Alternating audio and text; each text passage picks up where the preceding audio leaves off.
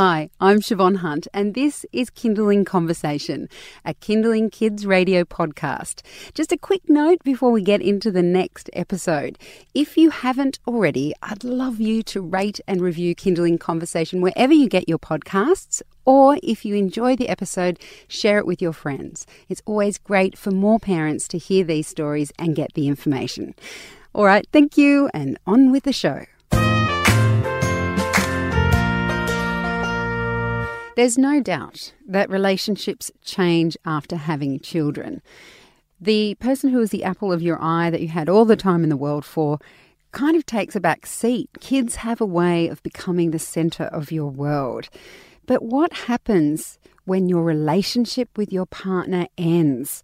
How do you separate well when you're dealing with all that emotional pain and anger? You know, how do you keep the children naturally front and centre the way you did before it all went wrong?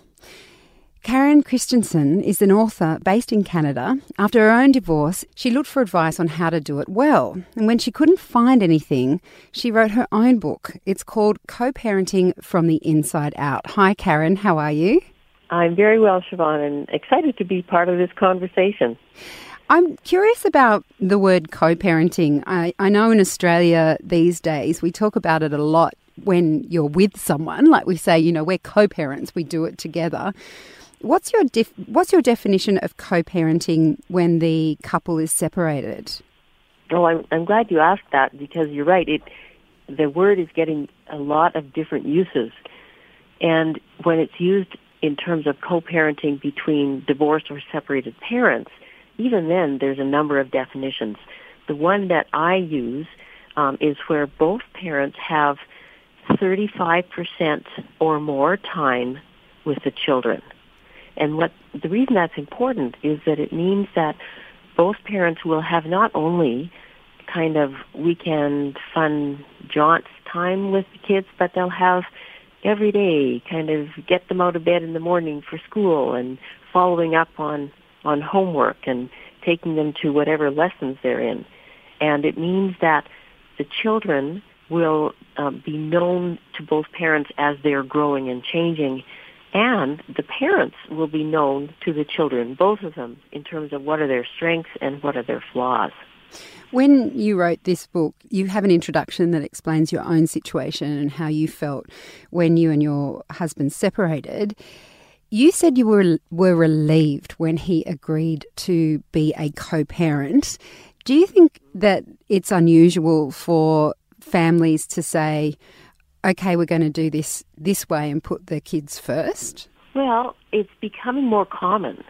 I think as the possibility is more publicly discussed, I think more parents are saying, okay, well, why wouldn't we do it that way? So I think it was when my ex-husband and I started doing it, it was 25 years ago, and it was very rare, and some people thought I was just nuts to even consider it. But now I think it's growing in popularity, and there's also more research now to support the better outcomes for children when both parents are involved, unless, of course, there's evidence of abuse or neglect, in which case it's a bad idea. In terms of it being the ideal scenario, it does sound, to be honest, it sounds very difficult to achieve, especially if the breakup wasn't wanted by both parties. I mean, is it something that can only happen if the split is an amicable one? It's certainly easier the more amicable the split is, because then you can start having the conversations that you need to have quite quickly and without massive amounts of difficulty or getting sort of sidetracked into conflict. However, even if there is quite a lot of disagreement, it can be done. And there's research out of Sweden, for instance, that says that even when there's a lot of conflict, co-parenting, when it's accomplished, will have much better outcomes for the children than if it's primarily one parent doing the child rearing. So conflict absolutely makes it tougher, but it's not that it's not possible. And there's more mediation and supports to parents to help them through, especially the first bits. Because you're right. When one parent is ready to move on and the other one is just saying, what? Mm-hmm. Then it'll take a while to kind of let them get to a good meeting place. I mean, this is a big question, I appreciate, but have you got any tips of how parents can keep their kids front of mind? Because when a relationship breaks up, that pain and anger can be really personal and all-consuming, and I know that you've had personal experience with that as well. Do you have any tips on how parents might be able to push that aside or deal with that so that they can keep their focus on the kids? As you're saying, I mean, the feelings are the thing that makes it so tricky. And for parents to say, okay, how am I going to work through these, I think is the biggest thing. And to find you can get, counseling or therapy or coaching. You can join support groups. You can journal. Do some things that will allow you to let in whatever it is you're feeling and kind of sit with it a bit, and then those feelings will start to be let go. So I think the main thing is to try not to just sort of push through and say, I can make it through this, I don't have to worry about these feelings, because for most of us, they're too strong, and if we don't face them directly, then they will run us and mean that our best selves aren't coming forward when we are trying to put our children first. That's a big one, is get some help and at least face your feelings directly. And another one is to take time in your decision making. Especially at first, there are some big decisions to be made, and the people I interviewed who had taken the time to get a second opinion and gather their information were much happier with the outcome of their decisions than people who just said, well, I don't know what to do, so I'll do this. Those are two big ones. You mentioned that when you were trying to work out what to do, you decided to quit your job, and that there are quite a few raised eyebrows about that. I mean, it seems so sensible to me that you acknowledged that you needed to process these feelings and make space for the grief that your relationship had ended. Do you think that when a split is happening and when children are involved, that people feel the pressure to push through those feelings, to work out what they're going to do with their kids, and all of those things crowd in, and they don't actually even know they have a grief to deal with? They might just think, I'm angry and I'm hurt and I'm upset, not that they're grieving. And that seemed to be key in what you were saying about your own experience. Do you think that's what we miss when couples separate with children today? That's certainly going to be true for, I think, a lot of people, Siobhan, possibly not all, but for lots of us, it's easier to be angry than to be sad. And there certainly is grieving to be done for all the dreams that have to be let go of in order to move on. So I think that's a really good point. I mean, it might be obvious, but why do you think that finances are such a sore point for couples to discuss? You mentioned that was something you found difficult. Why is it so fraught, finances? I'm not sure I have an answer for that one. I find that finances and money are in a category of them by themselves in most of our life. I mean, they're one of the few things that we don't ask other people, so how much do you earn? So I think it's in all parts of our lives, it's tender. And the fact that for lots of couples, the sorting out of parenting time can be tied to things like child support make it extra sensitive. Because if people are not necessarily thinking they're going to get what they want in terms of parenting time and then have this other expectation added to it, it can feel really like you're being leaned on unfairly. Your book covers lots of different ways people have done the co-parenting thing. What was your aim in writing this book? The introduction's very clear about your own experience, and it has some tips on how people might handle it. But why interview so many different couples? I think because I felt so alone when I was doing this. Most people, the parents that I knew, at that stage in life, everyone's busy and they're working and they're raising their kids. And I didn't know anyone who was in my situation right then.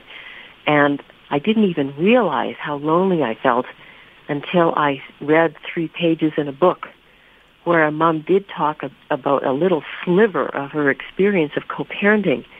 And it was such a joy and such a relief for me to read those 3 pages. I thought, okay, I'm not alone. Other people have had these mixed up, bittersweet feelings. And it just hit me so hard. And I thought, okay, I want more stories like this.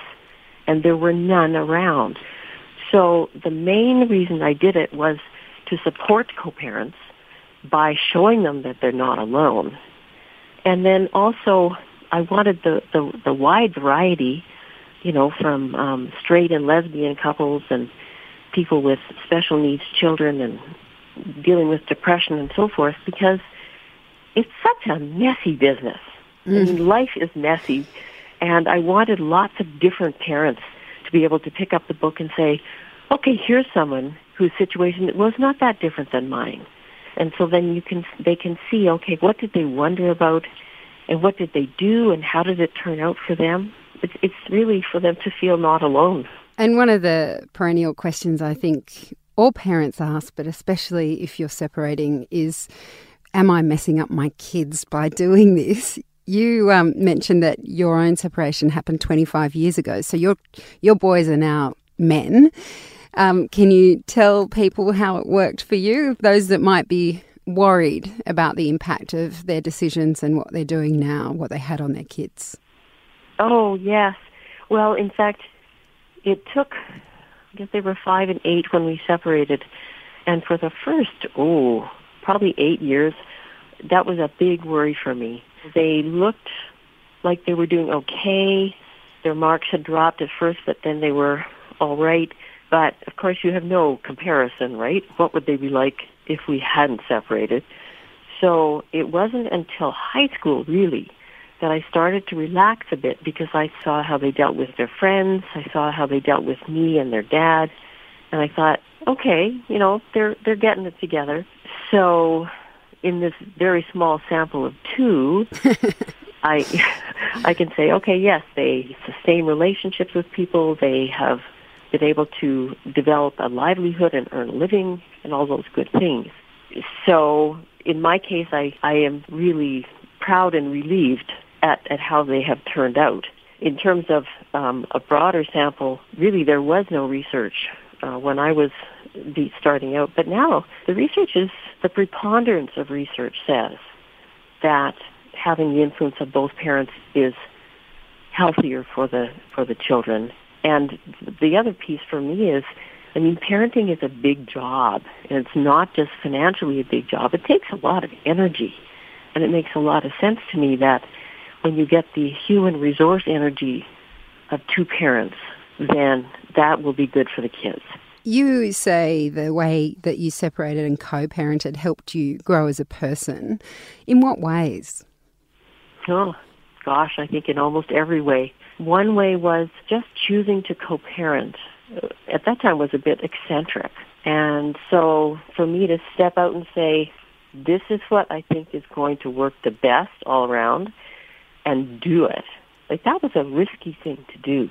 So having found the courage to leave the marriage and choose an unusual path and stick to it and then make it work, that did a lot for my self-confidence, I think. And the other thing is, of course, as one of the moms I interviewed said, when she was talking about her own growth, she said, you have to be tested. Now I've been tested, and I did it.